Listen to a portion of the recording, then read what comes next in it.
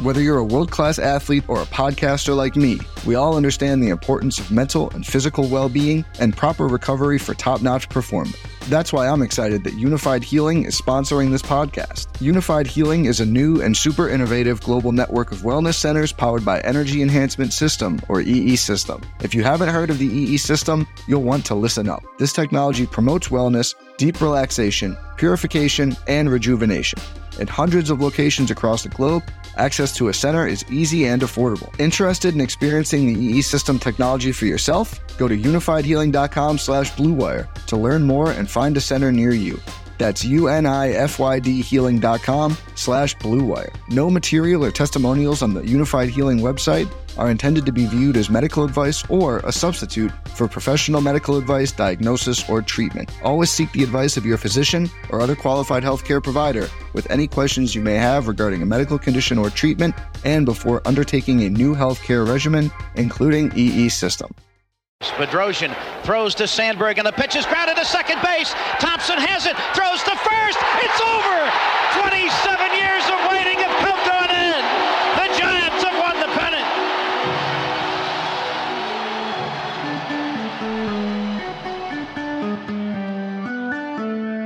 All right, Brad, I'm really excited tonight because I get to do another Judge report, and we get to play the little tune there. We will get to that. We will talk about Barry Bonds. We will talk about Brian Reynolds, because I did reach out to someone today, and I haven't even told you who, just to kind of get like what would Brian Reynolds fetch for nice. The Giants. So we'll have that, and I guess we should open with this Trey Turner deal. So the deals are coming. Like the big players are coming off the board. Yeah. We saw DeGrom. We saw today Verlander, and Trey Turner goes for 11 years, $300 million. Now, Trey Turner, I don't think the Giants had a great chance at him, but he would have been a perfect player for them. Yeah, not at that price. Definitely not at that price. Well, I think if Judge was off the board, yeah, and Turner was still there, the Giants probably would have made a run for him, but I think he likes the East Coast. So, but we'll get into right. it. And the flip side is that you may be more of a Turner fan than Correa fan, which I think both of us are. But the mere fact that Correa is younger and his style of play seems to it seems to exist longer into a career than how Turner plays, because Turner's more of a speed guy. I think the Giants, it sounds like the Giants are very high on Correa. So we'll talk about that too.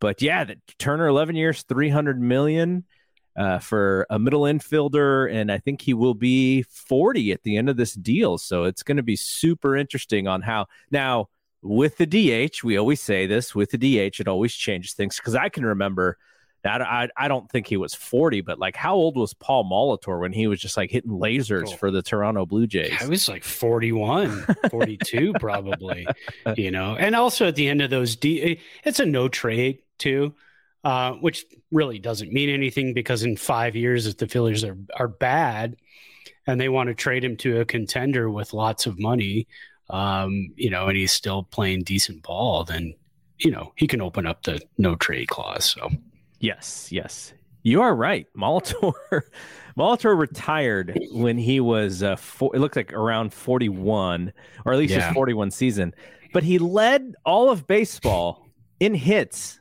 when he was 39 years old. That's crazy. I mean, he's just one of those timeless guys. To get that age of baseball, there were guys that could go longer, average hitters, because it wasn't like nowadays where as soon as you lose your power, who are you? Cody Bellinger. I mean, when you lose your power, it's guys aren't hitting 340 anymore, 330 anymore. They just don't have those hitters in Major League Baseball.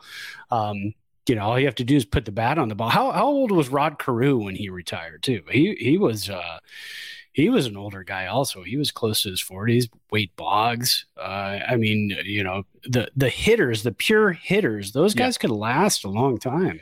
Carew would have retired at the age 39, and he kind of went out on with a bang.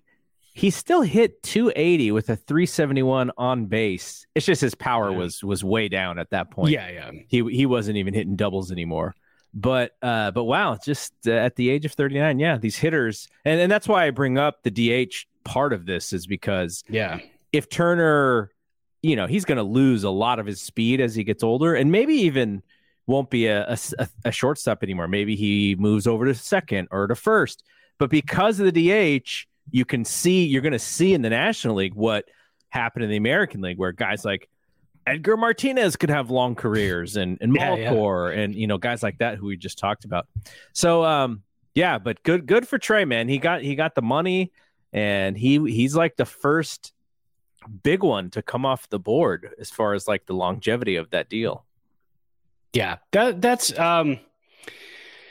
I think Mark DeRosa just said on MLB Network a little while ago before we came on. I think he said Judge is probably looking at that and saying, he got 10, I want 10. The last reports we heard was the Yankees offered 8. And then there were rumors that it's probably going to take 9 to get him. And now DeRosa is saying if Judge is seeing Trey Turner getting 10, he wants 10. If that's what it takes for the Giants, Judge is entering the season right around the beginning. He'll be 31. That's 41 years old. That's a big body. That's going to be a tough one to hang on to for 10 years into his 40s. I wonder what the calculus is for the Giants. Like, I wonder if they have a table that says, okay, if Judge is okay with 8 or 9 years, he's number one. If he wants 10, then Correa is number one. But if Correa wants 12, then Judge is back to number one. I wonder how that works, like when they're doing this. It sounds like they like both players. That's possible too. And I wonder, the Giants, I wonder how they're going to play this. Do they think they need to sign another bat before they sign Judge to show Judge like we're serious about building this lineup? We want to score runs. We want to win ball games. We want to win the National League West. Trey Turner just left the Dodgers. They've got a wealth of talent in the minors. Gavin Lux is going to get his shot in the infield now. Cody Bellinger is not going to be there anymore. But again, what has he done the last couple of seasons for the Dodgers? Not a whole lot. Dodgers are, that's the scary part. The Dodgers are very quiet right now. It's like scary quiet. Yeah, they seem to be wanting to see what deals are out there and then come in late, which is what they did with Freddie Freeman, right? They came in kind of at the end there with Freddie Freeman and swept him away. Yeah. And same thing that they do at the trade deadline too. They kind of see, okay, what's the top prospect packages for players? Cool. We'll 1-up that, or we'll 2-up that, and then we'll just grab that player. I wonder if they're kind of sitting back watching the Judge market. And, I don't know, man. It's frightening. Anytime the Dodgers are quiet, it's a little bit scary. I think Judge is in Tampa Bay tonight, right? Because they're playing at the football game. Yeah, he's got his Mike Evans jersey, because I guess Mike Evans wore an Aaron Judge jersey at one point. So, but he was on the field. I don't know why he was on the field. He's doing that. He's not signing with the Rays. I'll tell you that much. I think we should just kick it off then with let's do it with the Judge Report here. All right, week 2 of the Judge Report.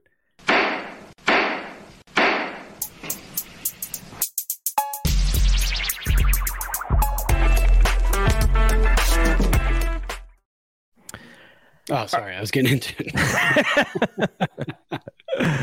That's like video game music. I like that jam. All right, let's kick it off with. Did you know that MLB Trade Rumors has an app? Yeah, you know what? I used to, or I think I might even still have the app. I haven't gone to it in a long time, but I used to check that out quite often. I like that app. So I used to just have their Twitter send me notifications, but then that got like really, really like every 10 minutes is like a new tweet that I get notified about. But so I got the app and I was just checking it out. The app is very simple. Like no engineering whiz designed this thing, right? Yeah. But what it does is it allows you to say, only send me notifications if it's the team that I want.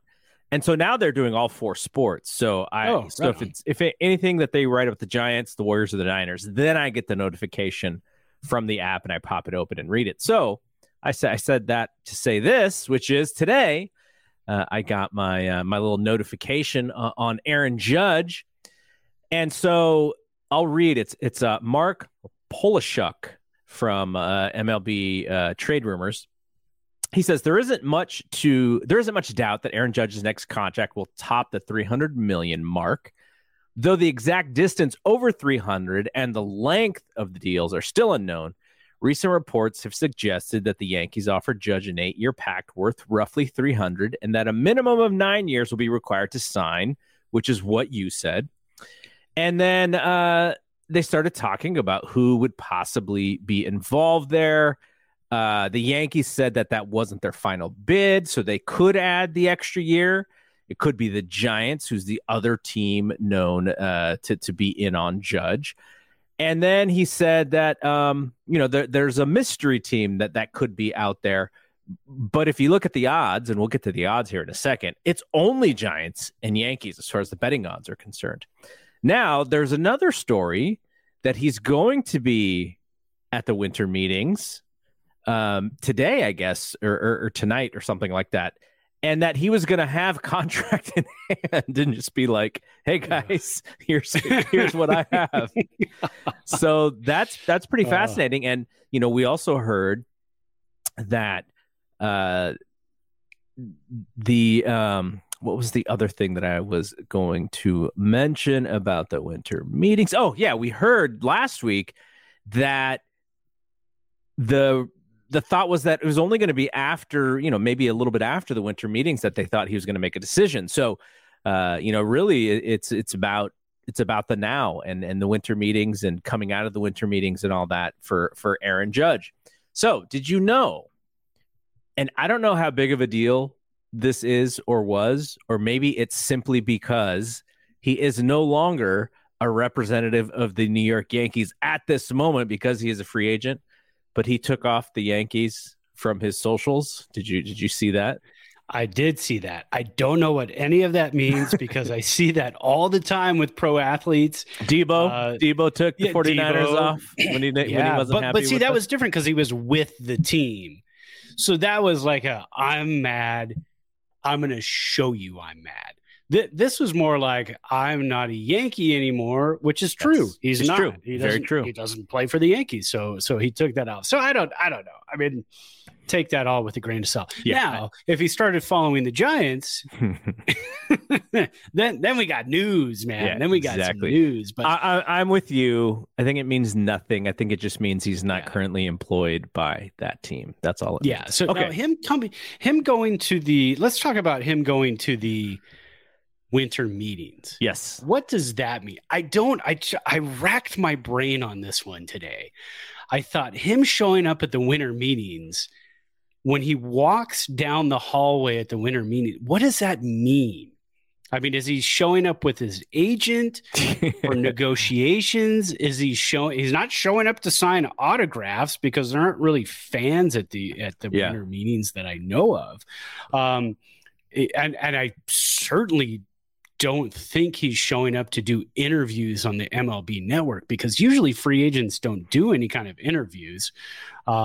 Is he showing up to do a LeBron, I'm taking my talents to Fisherman's Wharf? I mean, is that what we're getting? So yeah, I don't really know what it means to show up at the winter meetings other than show up with your agent, but then your agent can just show up and do the negotiating for you because he knows what you want. So I mean, maybe there are teams that are outside of his top 2 or 3 or whatever that he's like, hey, I'll take a meeting. Why not? We'll see what happens here.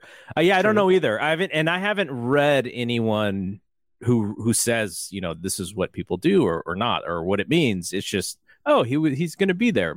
Maybe he's just going to I don't know, flex his muscles for the camera or something? Who knows? We've seen those muscles. We know what they look like. But you know, you have a good point there. Rather than travel around the country to go to 8 different cities, I mean, he's been to some of these cities before. If the Red Sox are courting him, he's been to Boston quite a few times. He knows what Boston is all about.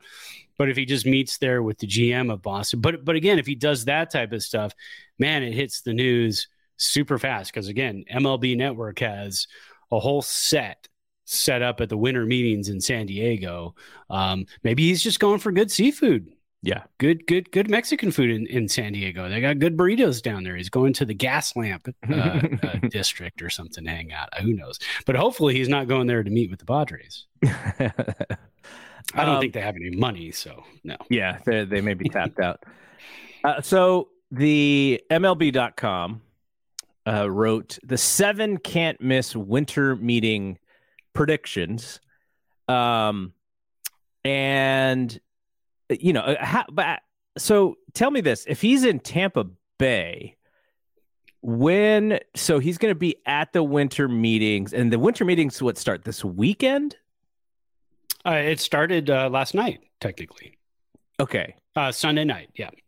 Okay, last night. So he was is he like going back and forth? Like, what's the deal with him being in Tampa Bay? Was he only there last night? And no, he's there tonight for the Monday Night Football game. They showed a picture of him on Twitter walking out on the field in the Mike Evans jersey, and I think they said that on Tuesday, tomorrow, he's going to be in San Diego. So maybe he's taking a red eye overnight. That's what it's going to be. Yeah, he has no ties. He's not playing baseball right now. He could do what he wants. He can fly around the country. The life of a baseball player, man. I tell you, it'd be nice just to hop on a jet and do as you please. Okay, so the MLB website, Anthony Castrovinci. Is that how you pronounce his name? Castrovinci. So he wrote that 7 can't miss predictions. The first one was that Aaron Judge will make his decision. He said, it sure looks probable because Judge's destination is a spark that can set off so much other movement in this market. And it's not as if there are a ton of teams involved here. So which team will it be? Though we love our mystery teams, and it would be fun to see one swoop in late. No, it wouldn't. The market for Judge has basically developed as expected. Yankees versus Giants. It's going to be difficult, though not impossible, for the Giants to field an obvious contender in 2023 while still paying Judge his market value. So he'll stay with the Yankees and become their new captain, or perhaps the title should be Chief Justice. Okay, so the smart baseball insider writer says Yankees. Yet, I go to betonline.com, and as of today, the money is still favoring the Giants. The Giants are minus 150 to sign him. The Yankees are plus 110. So the variance there is very small, right? Yeah, it's not like the Giants are heavily favored. And you're betting trends or hearing information or whatever. So there is something to that. But it's close. And so it's just interesting because it sounds like most of the smart writers think that all the Yankees have to do is just get close, and they have him. Yet the money is still the betting line is still having the Giants as favorite. So that is pretty interesting to me as we get closer to the end of this thing. Yeah, absolutely. I'm not, I don't know. I kind of had this thing with gambling lately because it seems to be in every sport. It's in every commercial during every football game. It was starting to pop up with baseball games, hockey, soccer, the World Cup. There's all this stuff about betting. I'm kind of getting miffed by the whole thing. It's starting to wonder, that there was such a pariah with betting and sports for years, and Pete Rose and all that. It just seems like it's a marriage now, which makes things a little iffy and weird when you look at it from the outside. I'm not saying that there's anything, going on in the background, but it just, anytime I see that stuff, it gets a little strange, but those are interesting. I do like to look at those. I guess you call those maybe prop bets. I mean, a little outside the scope of a prop bet, but yeah, that is pretty interesting that the Giants are still favored. I still see that quite often. We talked about it on the Judge Report last week that, we really think, I mean, all signs kind of point to him being a San Francisco Giant, almost like it was fate up to this point. Starting to wonder, did maybe he just not even sign a contract extension with the Yankees because he knew he wanted to see what the Giants had to offer, and he wanted to visit the Giants and be courted by the Giants in the offseason and kind of see how that went. So yeah, it's always fun to be the courted, right? Like, and with baseball, see, with basketball, the way the basketball contracts work, because the guys start playing so early, usually at 19. So let's say you do your first 5-year deal at 19. Basically, you come out of there at 24, and then you do the whole free agent thing, and you're the dandy of the market, and you get to go, and all these teams are rolling out the red carpet and stuff. So I think there's a draw to that. And why, what did he do? He bet on himself, and he had the best bet on yourself season of all time. Yeah. And it was so smart. I mean, I'm so happy for him to do it that way, because he could have taken the money, which would have been a bargain for the Yankees based on what they're going to have to get for him now. So great for him. I'm actually glad that it happened the way it happened, because sometimes it doesn't. Sometimes you bet on yourself and you go, yeah, I left a lot of money on the table by having a bad year. Yeah. And I would love to see, especially in baseball, how does the courting happen? What do the meetings look like? When Judge was in San Francisco and the Giants had him in meetings, what do the meetings sound like? What do the tours look like? Was Rich Aurelia involved? Yeah, exactly. Was Rich Aurelia involved? More importantly, was Eugenio Velez? Sorry, Eugenio. But, stuff like that. It's just kind of curious. And maybe someday we'll see, because maybe they'll work it into a video game someday. You know what I mean? I don't know if they do in 2K, the basketball game. I know you play that. I don't know if they have that worked into the free agency aspect of things when you're the my player. But that would be really cool, because then you can kind of get, as a fan, a behind the scenes look at this is what it's like. And okay, so this is why Aaron Judge hasn't signed yet. Yeah. Because he had this cool 3-day meeting in San Francisco. He knows what the Yankees have to offer. He doesn't have to do that, but maybe he wants to go to Boston and see what they have to offer. Maybe he wants to go to LA and see what they have to offer, and the different aspects of the pitch that you get. And that's, you see, they could work that into the game. They can call it the pitch. I will go ahead and copyright that. You can use that. And, send the checks to me. All right. Last thing before we move on and we talk about Barry, and we get less excited and happy when we have to talk about this Barry thing. Sheesh. Okay. So, this was on December 1st. So this is last week after we recorded. John Morosi told I guess, is it Hot Stove? Is that the MLB Network show that they do? Yes, Hot Stove. Okay. He said on Hot Stove that the Giants are a very realistic possibility. This is not a Yankees at 70% likelihood, and the Giants are 30%.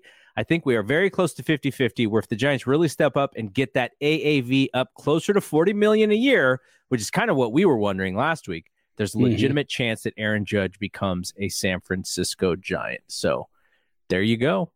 It's close. That's ending on a good note. Yeah. I like that. Do you, okay, so one last thing here. We've come up second place a few different times. Too many times. Do you think that what percentage would you put on us either getting Judge or Correa?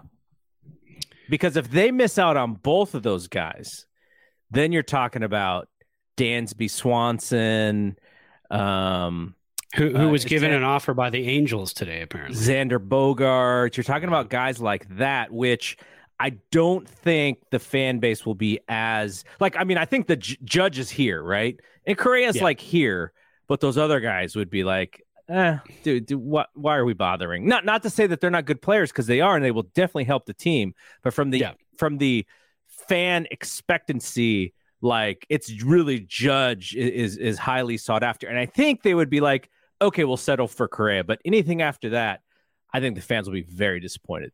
Yeah, and you and I, see, that's a hard one, because you and I are realistic.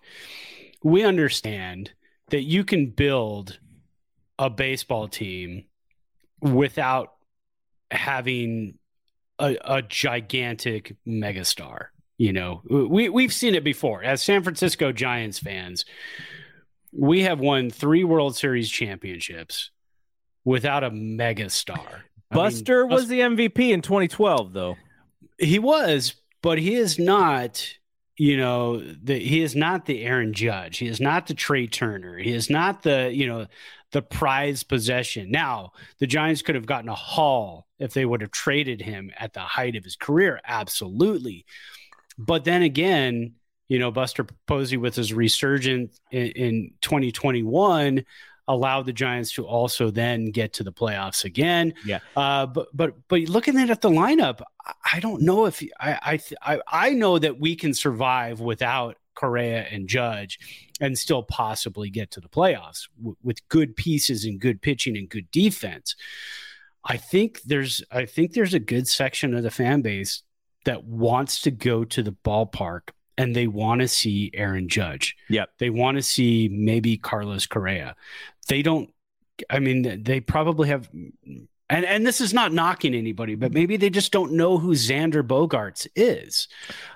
He's not in the news all the time. So here's kind of a counter a little bit to what you're saying, which is, okay, in 2021, they had the greatest single season in San Francisco Giants history, right? Mm-hmm. 107 wins. They did not sell out every game that year. Right, but it was after COVID. It was after COVID for sure. But then you would think that 2022, coming off of that great season, and then they started off really well, right? The season started off great, and then they kind of fell off. The attendance figures were not fantastic either. Like, I went to a few games early in the season, and you're like, oh, there's like 30,000 people here. Like, legitimately good crowd, but not what San Francisco was used to in the heyday, right? So yeah, I think I think the fan base is smart fan base.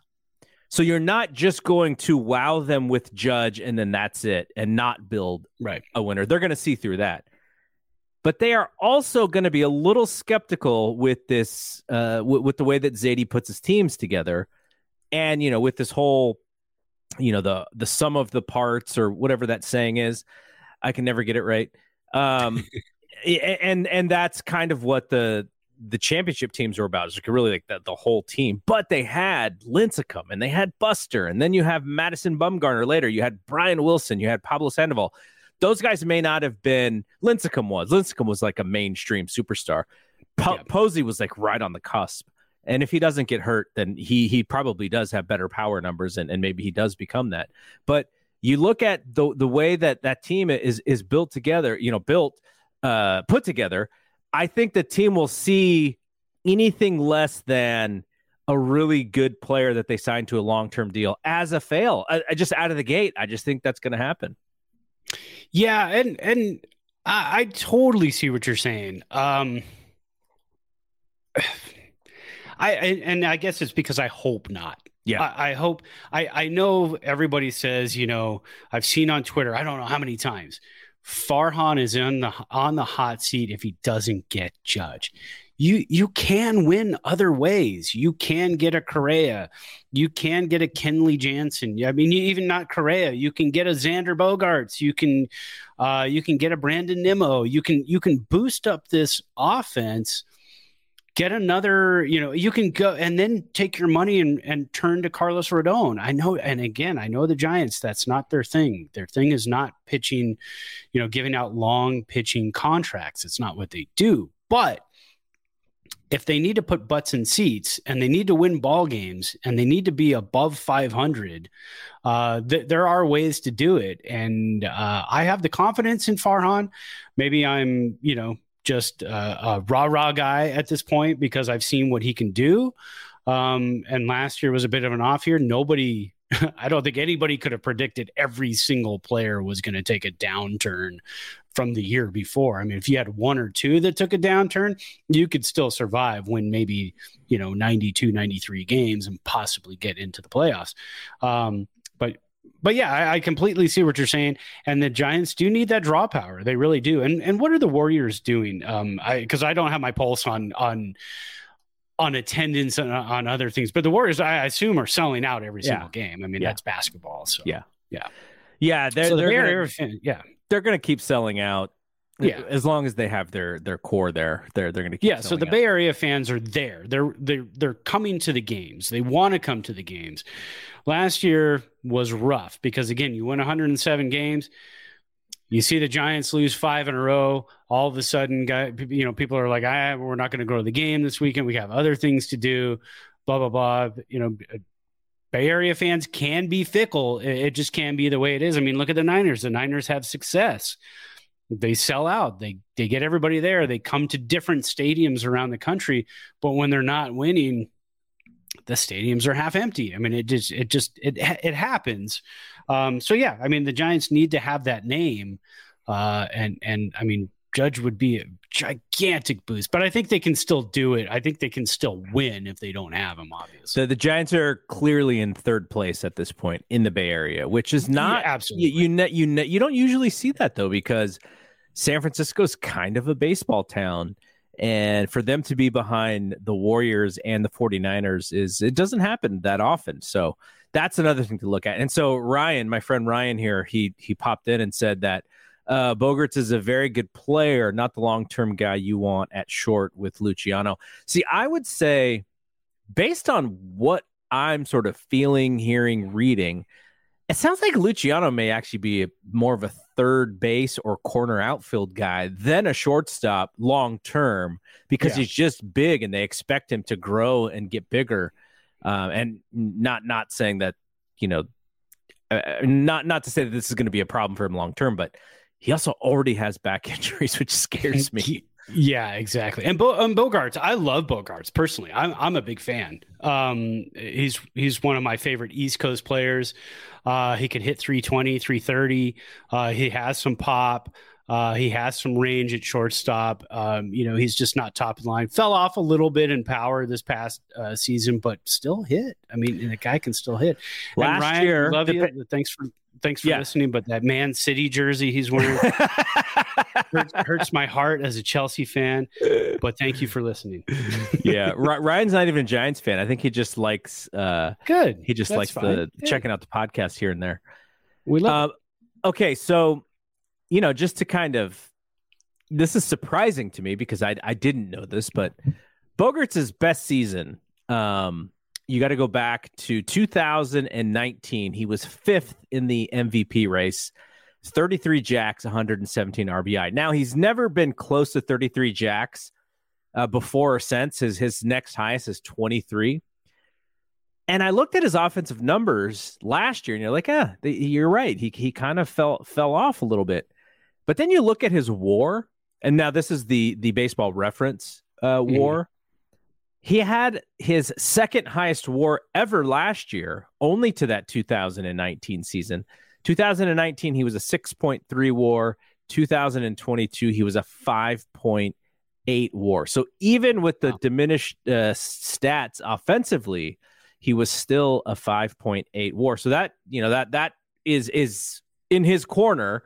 If you are a Bogaerts guy, that says a lot for him. That even on a down year, he can still mean a lot to a team when it comes to value.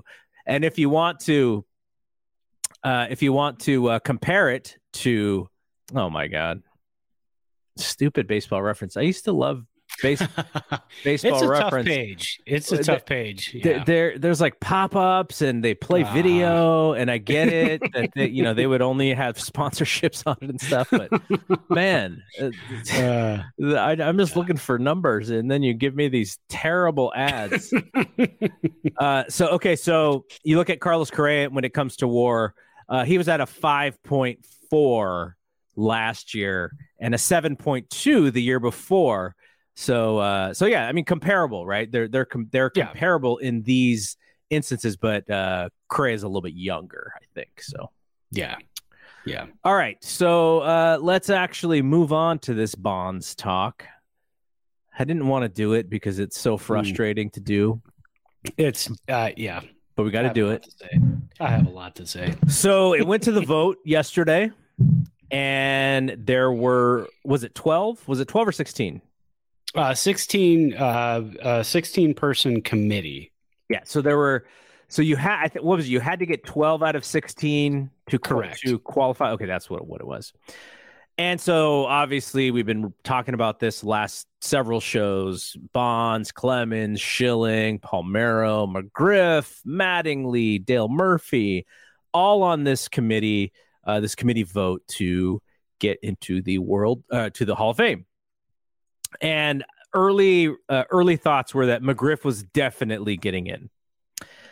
And what turned out, and I'll go by Hank Schulman. Hank Schulman had tweeted yesterday that he thought Bonds had a pretty good shot because of the people who were voting.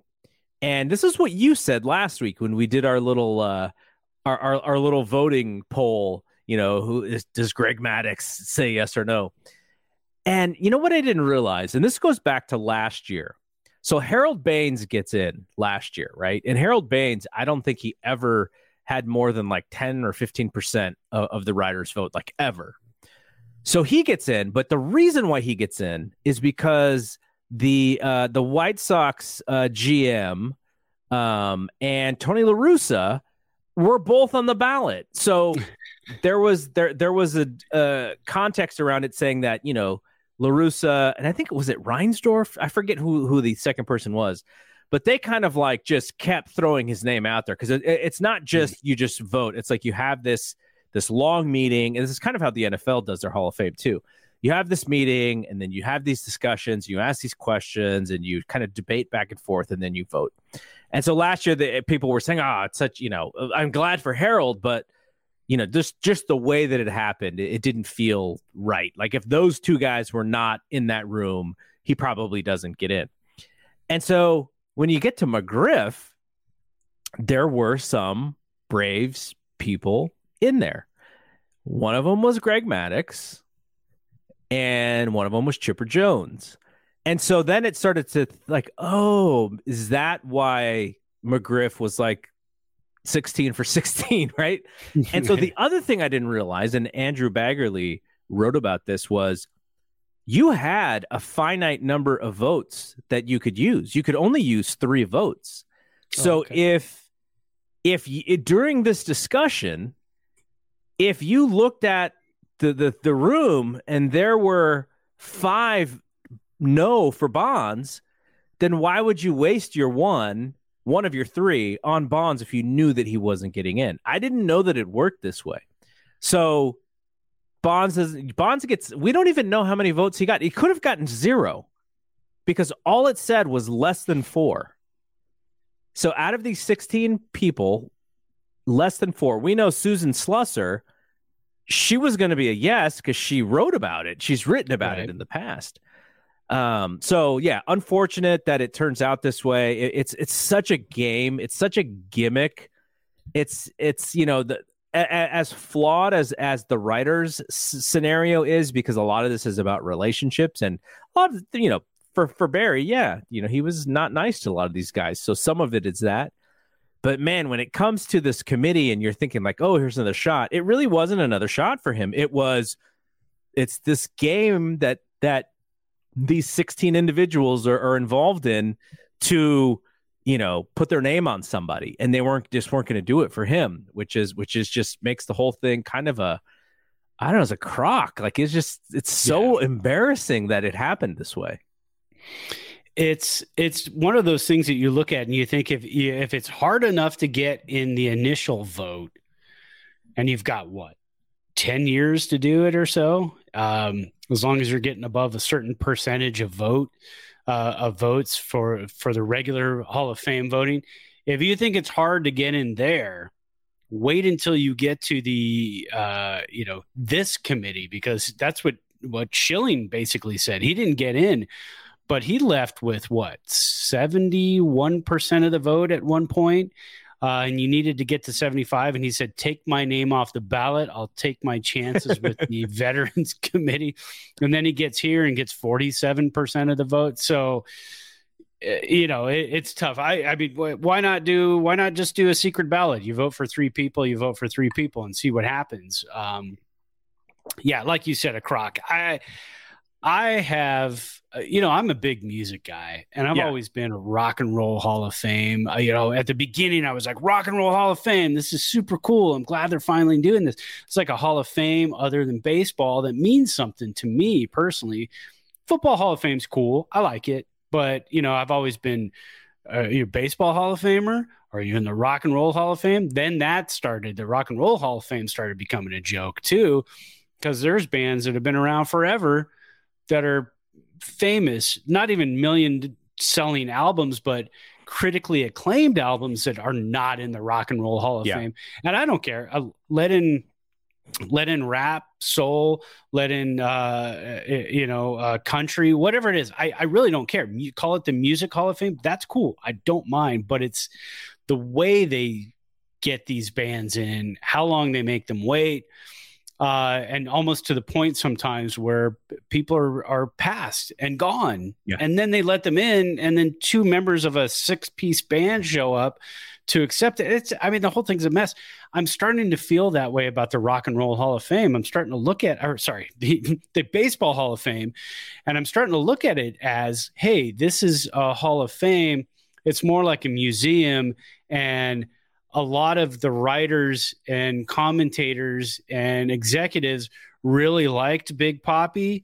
So he's in. Cool. Let's let him in. But we didn't care for Barry Bonds a whole lot, even though he leads the world. I mean, he leads baseball, which is called the Baseball Hall of Fame. He leads baseball in every statistical category you can think of offensively.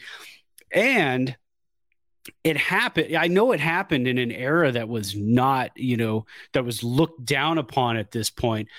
But the fact that the commissioner of baseball at the time loved it, embraced it, was making money off of it, was putting people in seats during this whole period, and now they want to turn their noses to it and say that's not legit. The whole thing was a mess. Anyways, I could go on, but I won't. But it's very frustrating and irritating that the best player in the history of the game is not in the Hall of Fame at this point. It's a complete travesty. It's a joke. They've got to right this wrong at some point. I understand the Pete Rose thing. There's a blemish. There's looking at fixed games and whatnot. But again, even that was proven that, sure, he bet on the Reds, but he bet on the Reds to win. For crying out loud. Who doesn't bet on yourself to win? If you're not betting on yourself to win, why are you playing the game? I think everybody should be able to allow them to bet, let Scherzer go out in there and say, when I start, I want to bet on me starting. You think he's going to try harder? Probably. It's become the hall of who didn't hurt my feelings. And that's what sucks so much about it. It's like a personal grudge thing, and writers are the unbiased word that we read, right? Like, and yet their votes are tarnished a little bit. And that I think the people who just vote against the PED era, fine if you can prove it, but what about the people who you can't prove? And like you mentioned, Big Papi, he's the biggest asterisk out there, right? Is Big Papi, but because everybody loves Big Papi, he's great story. He didn't hurt my feelings. Oh, let's put this guy in. There's no way he could have done steroids. So just quickly, now I'm not saying that McGriff did anything. I don't know anything about McGriff, but during what we would decree are the steroid years, right? Which is the late 90s and 2000s, even though we could go back to the mid to late 80s when Canseco and McGuire were doing their thing. It really became a big problem in that late 90s, early 2000s. So In McGriff's 1998 season, he was 34 years old. He hit 19 home runs. In his 99 season, he was 35 years old. He hit 32 home runs. In his 2000 season, he hit 27 home runs. In his 2001 season, he was 37 years old and he hit 31 home runs. In his 38-year-old season in 2002, he hit 30 home runs. In 2003, he was down to 13. And in the previous years before those steroid years, let's go to 93 when he broke our hearts. He was 37, 34, 27, 28, 22, 19. So the previous 4 years before 1999, he was just on this downward trend of home runs. That doesn't say that he then decided to take steroids so that he could hit home runs. Right. I'm just saying, if you had a thought or a wonder, like those numbers would tell you something, right? But we can't go back in time and go, Fred McGriff, see, Barry's problem is that Barry went from 40 home runs to 71. Yeah. That was the problem. But again, it wasn't a problem because the league was letting it happen. And for them to now turn around, 15 years later, 16, 17 years later and say, yeah, that was bad. No, you can't do that because also you can go back and look at the 60s and say, how many people, Roger Maris and all these other guys, were doing amphetamines in the 60s for crying out loud. Yeah. Without those, are they up for the game and hitting a home run the next night? Maybe not. Maybe if they're not whacked out on speed. So who knows? I mean, you can go back to every era and say there was an issue in every era. There was something going on in every era. I think if you have a baseball Hall of Fame, that's fine. You want to have separate wings? You do that. Have a 60s wing, a 70s wings, an 80, a 92. You can do that too, but just to ignore the era completely of Clemens, Bonds, but I mean, Palmeiro, whatever. Even him, let him in. The numbers are ridiculous. Sosa for all these guys. To leave them out, I just kind of feel like you're not telling the complete story of the history of the game. You're trying to hide that MLB was complicit. That's what you're trying to hide. Exactly. Yeah, you're trying to say, well, we were at the time, but we're not now, which is false. You were at the time, and you are now as well. It's fine to say that that happened. Oops. Maybe we should have done better, but hey, you know what? It happened, and you went to the ballpark and you saw a lot of really cool games. You saw a lot of awesome home runs, high scoring games. You watched the World Series. Those World Series teams still have trophies. Yeah. They're not scrubbed from the record book. So scrubbing people out of the Hall of Fame is just ridiculous to me. Yeah. And there's probably people doing steroids in baseball right now. All right. Don't say that too loud. All right. We're going to hit our last segment here.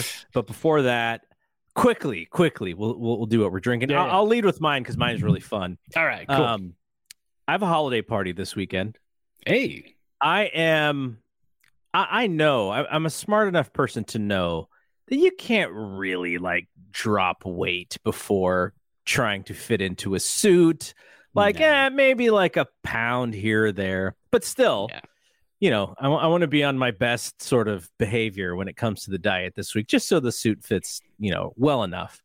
So I was like, I have this, we were talking about how I had bought some cocktails in a bottle over the summer. Oh yeah. And I realized that I still had one left that was a Manhattan. I was like, I'll have the Manhattan and just, sort of remember. Maybe I'll do it next week. But I was like, maybe I'll just go straight bourbon because I don't want the sugar from the Manhattan because I got to fit in this suit this weekend for this holiday party. So I was at the store and I really don't care. I'm not saying I won't care. I love the taste of bourbon, but we've talked about this. I don't have the palate with it to where I'm like, oh, this is fantastic and this sucks. It's like, oh, everything's kind of good. Like, that's probably a bad thing, by the way.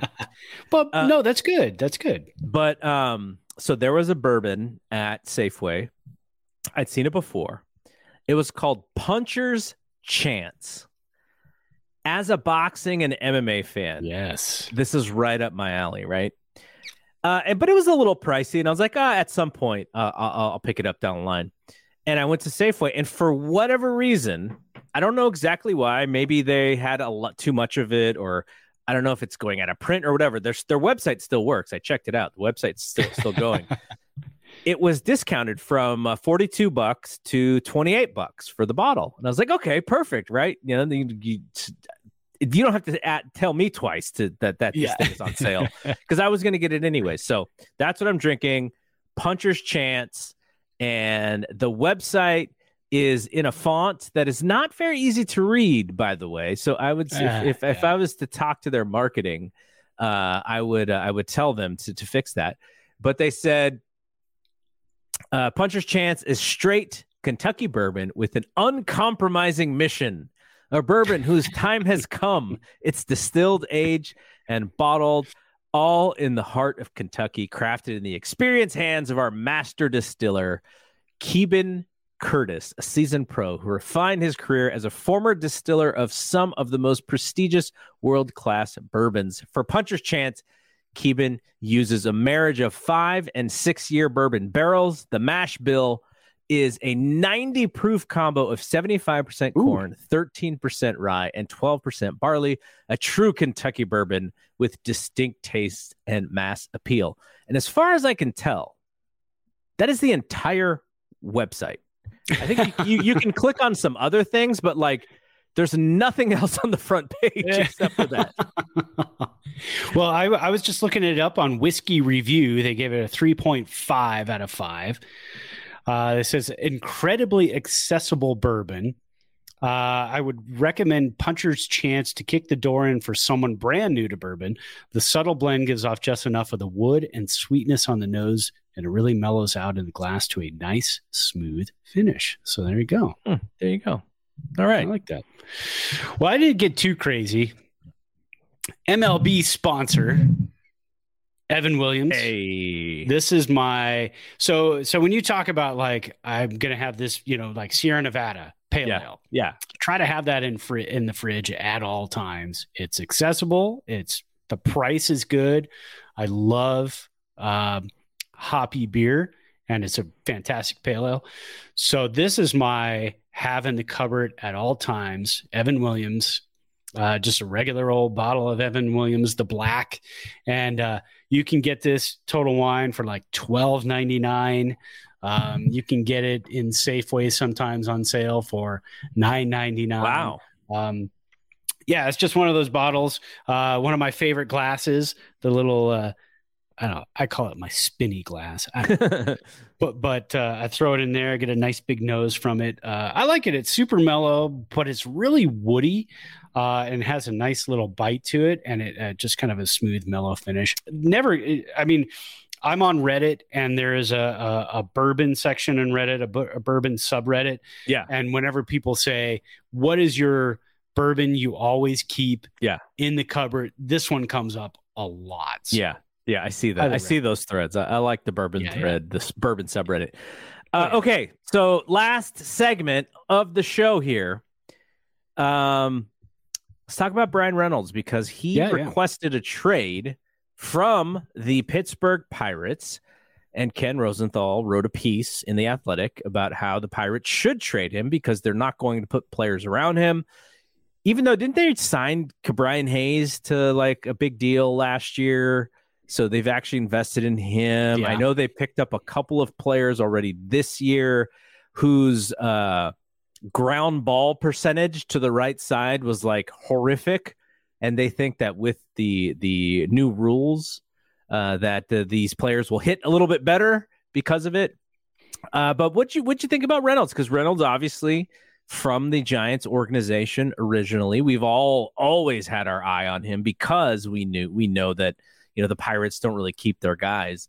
But that kind of came out of nowhere for me. He's been a trade target because people just assume that the Pirates are going to try and get more farm pieces for him. But for him to actually come out and say, I want out of here, that was kind of a surprise. Yeah, he's 27, and I think he's controllable for the next 3 seasons. And whoever gets him, you probably want to lock the guy up for a 7-year modest deal, but you can probably get him, especially if he's in a winning organization. I think I would love to have him back. It hurt, when they traded him away, but I think I would like him. He'd be a good complementary piece. But the problem is, like you and I had talked about, if he goes for a top 5 prospect or 2 of your top 5 prospects, that's a rough trade. Anywhere from like the 6 to 20 range, if they can give up, a good pitching prospect, and maybe I don't know, let's throw some names out there, Will Wilson, and maybe like 2 other players, something the Pirates can build around, because the Pirates seem like they're always building, right? I mean, they're they're in the top 3, I think, this year in the draft lottery. I think they have a 16.5% chance of getting that number 1 overall pick. I would go for the deal if they could trade 2 prospects from 6 to 20, but I think if it's going to take a top 5 prospect, only if you think Brian Reynolds is that missing piece after you get Aaron Judge, after you sign a starting pitcher, after you sign a shortstop, and then you're looking at, well, we can get Cody Bellinger or we can get Brian Reynolds for a prospect. I think maybe you look at that and say, look, table setter or number 2 hitter, guy's got 25 home runs a season, can hit 270, 280, gets on base quite a bit. I mean, looking at his OPS plus in the 3 complete seasons, not including the 2020 COVID season. So OPS plus was 130, 145, 126, career 127 OPS plus. He's a Giants type of player, on base percentage 361 in his career. Giants could absolutely use that. He did strike out quite a bit this last season, but he still does walk. He still does get on base. Again, hit 262. 2021 hit 302. So, I mean, really, truly, he is a 300 hitter, controllable for 3 years. I think the Giants would like that. I would go for it. Again, if he's that piece that the Giants need, I would say go for it. Okay.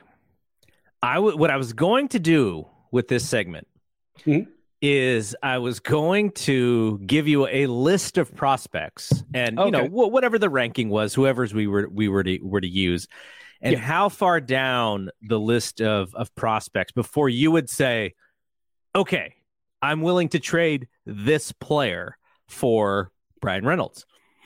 So I was like, I may be off on this, because the fact that he's still got time left, which any team that trades for him actually has more time before he becomes a free agent. That is very valuable in baseball right now. Absolutely.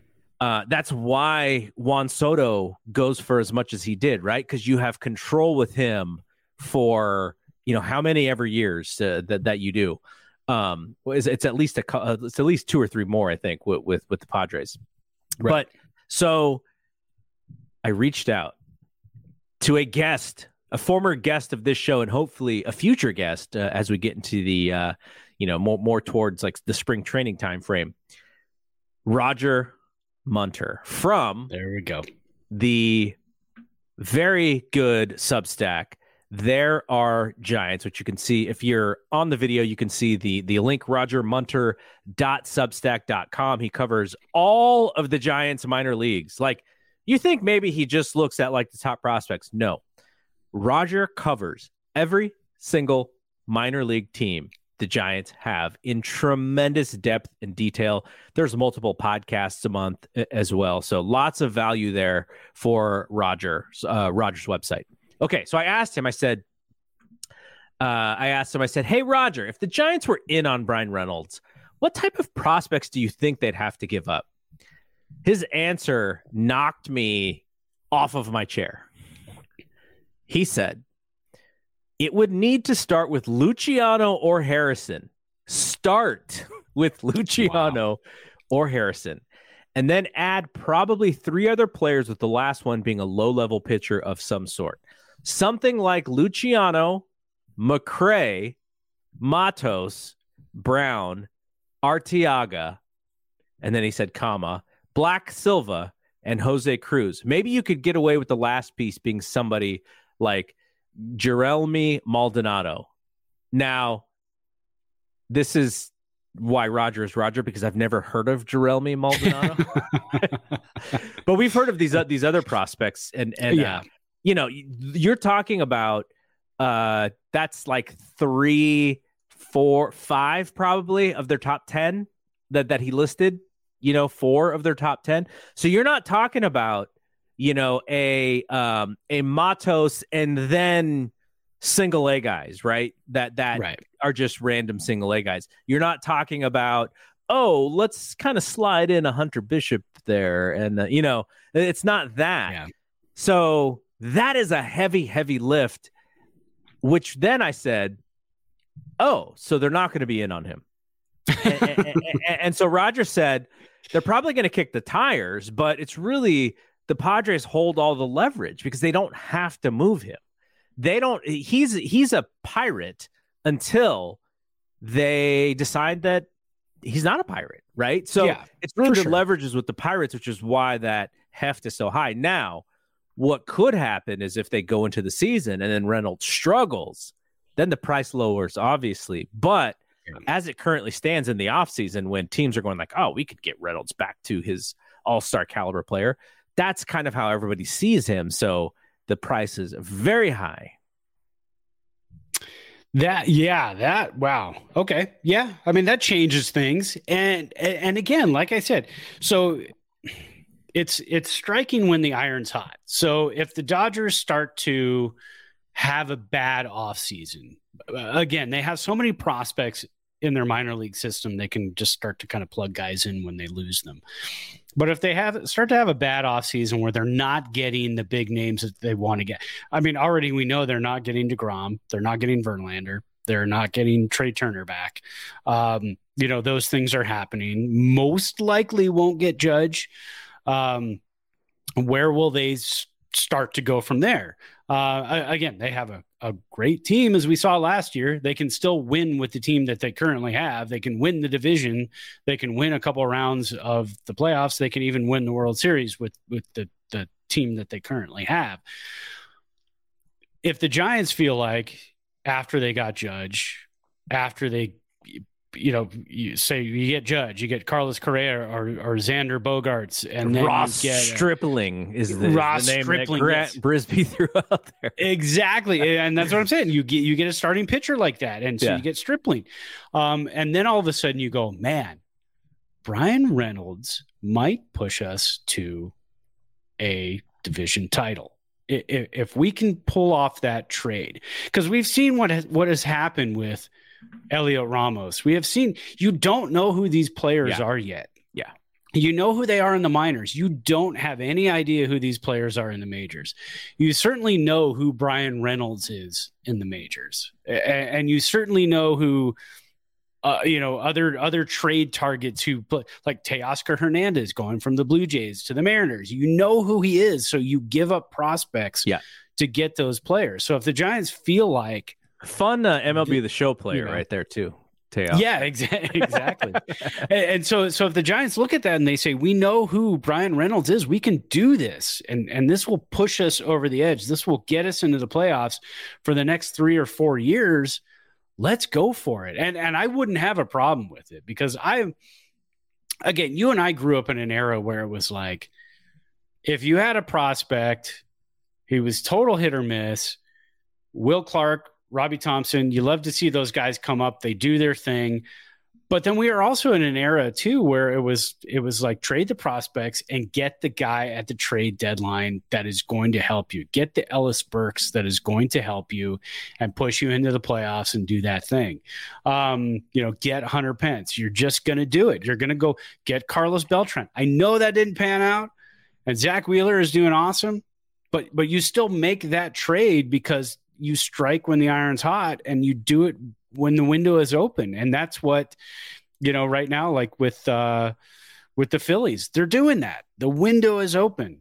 10 years. If it's going to take 10 years to get, if it's going to take 10 years to get Trey Turner here so we can try to get back to the World Series only next year, that's what we're going to do. And so that's kind of what you have to do. So I'm okay with trading prospects but if they miss out on Judge and you miss out on Correa and you miss out on starting pitching, and then you're like, let's trade for Brian Reynolds, I'm going to have a problem with that. And I'm sure most fans will. Yeah, absolutely. All right. Again, thanks to Roger for his insight. Yes, absolutely. Fantastic insight and scary insight.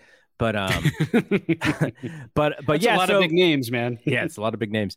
That'll wrap it up for us. So hopefully by the next show, we'll know a little bit more about the Judge situation. We'll either have another Judge report or he's already been signed with us. That's my hope. Yes. You know how it always works. We're going to sign off.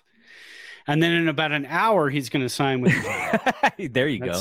Pretty much. And then we'll have to do like a breaking news show or something. All right. We may also have a special guest on the show next week. Not going to really tease anything, but somebody who has ties similar to us, may have gone to the same college, may have done some similar things as Brad, or is still doing. So that's all of the clues here until next week. But I don't want to jinx it. So hopefully it happens because it'll be fun if it does. All right. So for Brad, I am Double G. We will see you when we see you. Peace out. Peace.